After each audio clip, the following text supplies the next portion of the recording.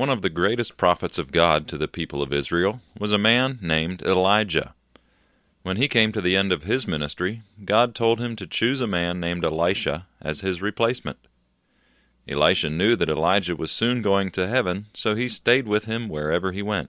As they were walking along together, suddenly a chariot of fire and horses of fire flew down from heaven between the two men, and a whirlwind, or something like a tornado, carried Elijah up to heaven. Elisha picked up the coat that Elijah dropped as he went up to heaven, and walked back toward town. He came to a river and said, "Where is the God of Elijah?" And he hit the river with Elijah's coat. When he did, the waters pushed open like walls on either side, and Elisha walked across on dry land. Everyone knew that God was with Elisha, just as he had been with Elijah, so they treated him with the same respect they had shown to Elijah when he was their leader. The men of the city of Jericho came to Elisha one day and said, "This is a great place to live, but the water is bad, and so nothing will grow any more. What shall we do?" "Bring me a new bowl and fill it with salt," Elisha told them, and they obeyed. He walked out to the spring of bad water and threw the salt into it.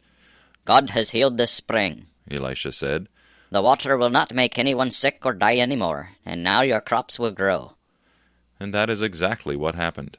Well, Elisha left that town and was walking toward Bethel. As he was going up the road, a group of kids came out of some town and started to make fun of him and call him names.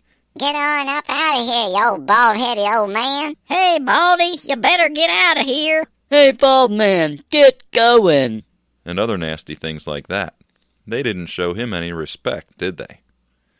I don't know if their parents had tried to teach them good manners or not, but they certainly weren't using good manners when they talked to Elisha that way, were they? God tells us in the Bible that we should treat other people, especially older people, with respect. He says, "Honor your father and mother. Honor all men. Fear God. Honor the king. Don't talk bad about your leaders." But those children were not obeying God, and do you know what happened? The Bible tells us that Elisha turned around and looked at those kids and said something like this, "May God punish you so that you will learn not to disobey him." Well, what happened next was awful. As the kids continued laughing at Elisha and making fun of him, suddenly 2 huge bears came running out of the forest and attacked them. The children screamed and tried to run away, but when it was all over, 42 of the kids had been killed. Isn't that terrible? Do you think that God is serious when he says that we ought to obey him and show respect to other people? Yes, he really means it when he tells us to do something. And I hope that you will show respect to God by obeying him, and by showing respect to your parents, teachers, and other leaders. God tells us that one day each of us will stand before him to give an account of how we have lived our lives. It will be a sad and scary time if we haven't been doing what the Bible tells us to do.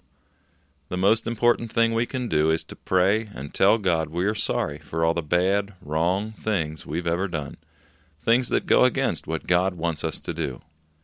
Then we need to tell him that we believe Jesus died on the cross to take the punishment that we deserve for those sins, that he was in the grave for 3 days, but then he came back alive, proving that he is God.